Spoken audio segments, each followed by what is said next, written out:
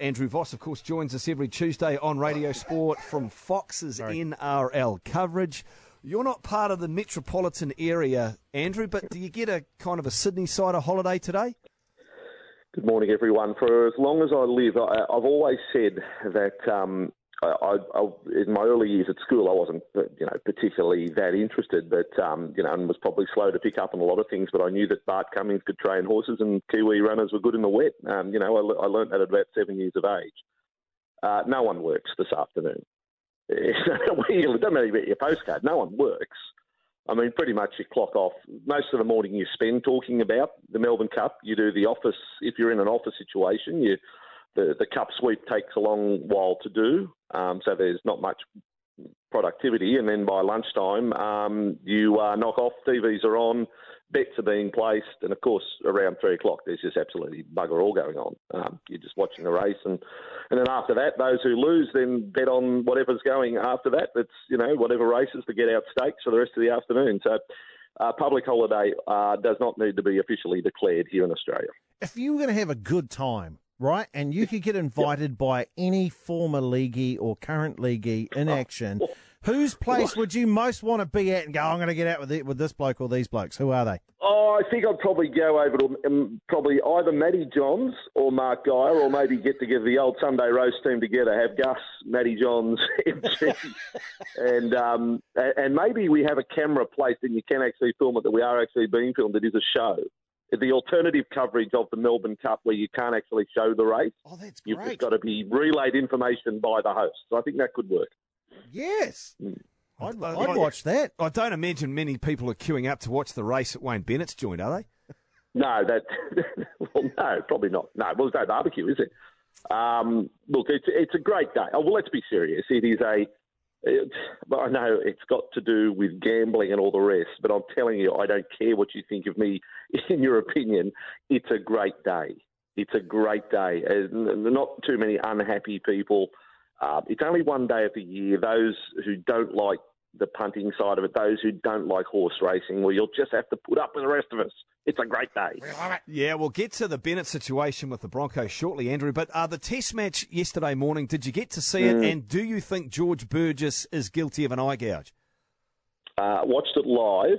First of all, you know what it made me think of? And New Zealand find themselves 2-0 down. This is state of origin like. This is England is Queensland and New Zealand is New South Wales. That you could have. You probably should have. New Zealand could be leading this series 2-0. They could have it wrapped up, but they haven't. And, Queensland/England have won both tests. The series is now wrapped up, and you go along to a dead rubber. What do you achieve? Look, I'm sort of thinking at the end of a long season, the Kiwis sadly might just want to get home. I hope I'm wrong. I hope the third test is fantastic, but part of me's thinking they might just want to get home, and England will march to a 3-0 series win. As for the George Burgess incident, well, the charge is serious enough.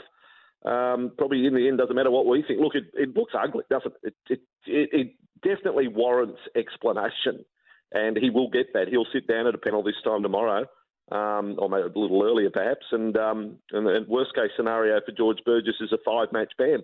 I'm saying if you're guilty of eye gouging, it's double that, isn't it? It's double that. But anyway. Oh, well, maybe it'll just be a test match. Look, he's not going to get banned, is he? Let's be honest here. He's not going to get banned. He'll play, surely. Well, if he gets any sort of ban, it's South Sydney who are going to feel the brunt of it. Yeah, exactly. There's only one test match this week. It'll be matches for South Sydney that he misses. But I'm saying if I'm running the game, International Rugby League or Domestic Rugby League, and I've got a player who I believe has eye gouged an opponent, if you are guilty of eye gouging, I'll put a minimum on it. I'll put 12 weeks on it. 12 weeks would be my minimum suspension for a player guilty of an eye gouge, if we're serious. If he goes down tomorrow for 3 to 5 games, you're absolutely spot on, Vossi, that he misses games for the Rabbitohs. Will it be Wayne Bennett actually coaching him next season at the Rabbitohs? Well, look, I'm thinking that it will, but I really think you've got to stand back and look at the financial implications to Wayne Bennett of this. Right at the moment, Wayne Bennett, with a year at Brisbane next year and then the following 3 seasons at South Sydney, is guaranteed over $4 million.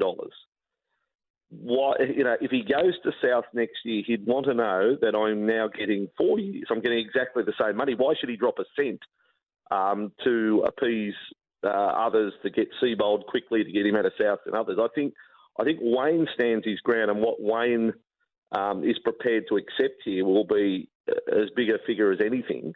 So that, and then South Sydney are saying, well, we had a coach next year. We're only paying half what we would be paying Wayne Bennett the year after. So Broncos, you stump up the cash to fund Wayne Bennett at our club next year. I know it's an extraordinary situation to get your head around, but we've had players being paid by other clubs before.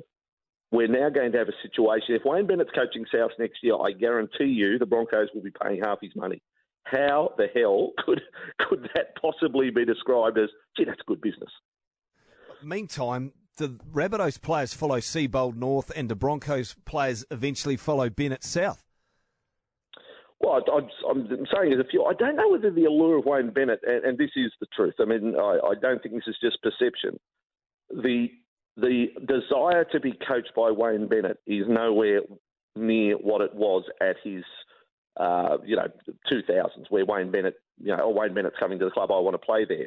Bellamy still has that attraction, doesn't he? Craig Bellamy, you want to be coached by Craig Bellamy, but I don't think you could say the same of Wayne Bennett now. So I don't think it'll necessarily be, Bennett's off and a whole bunch of players go there. But what I do know is everything I'm hearing about South Sydney players, they are very disgruntled, disappointed with the way things have ended with Anthony Seabold, and that is why I don't think Anthony Seabold can coach South Sydney next year, but it's a matter of whether Wayne Bennett can start a year early.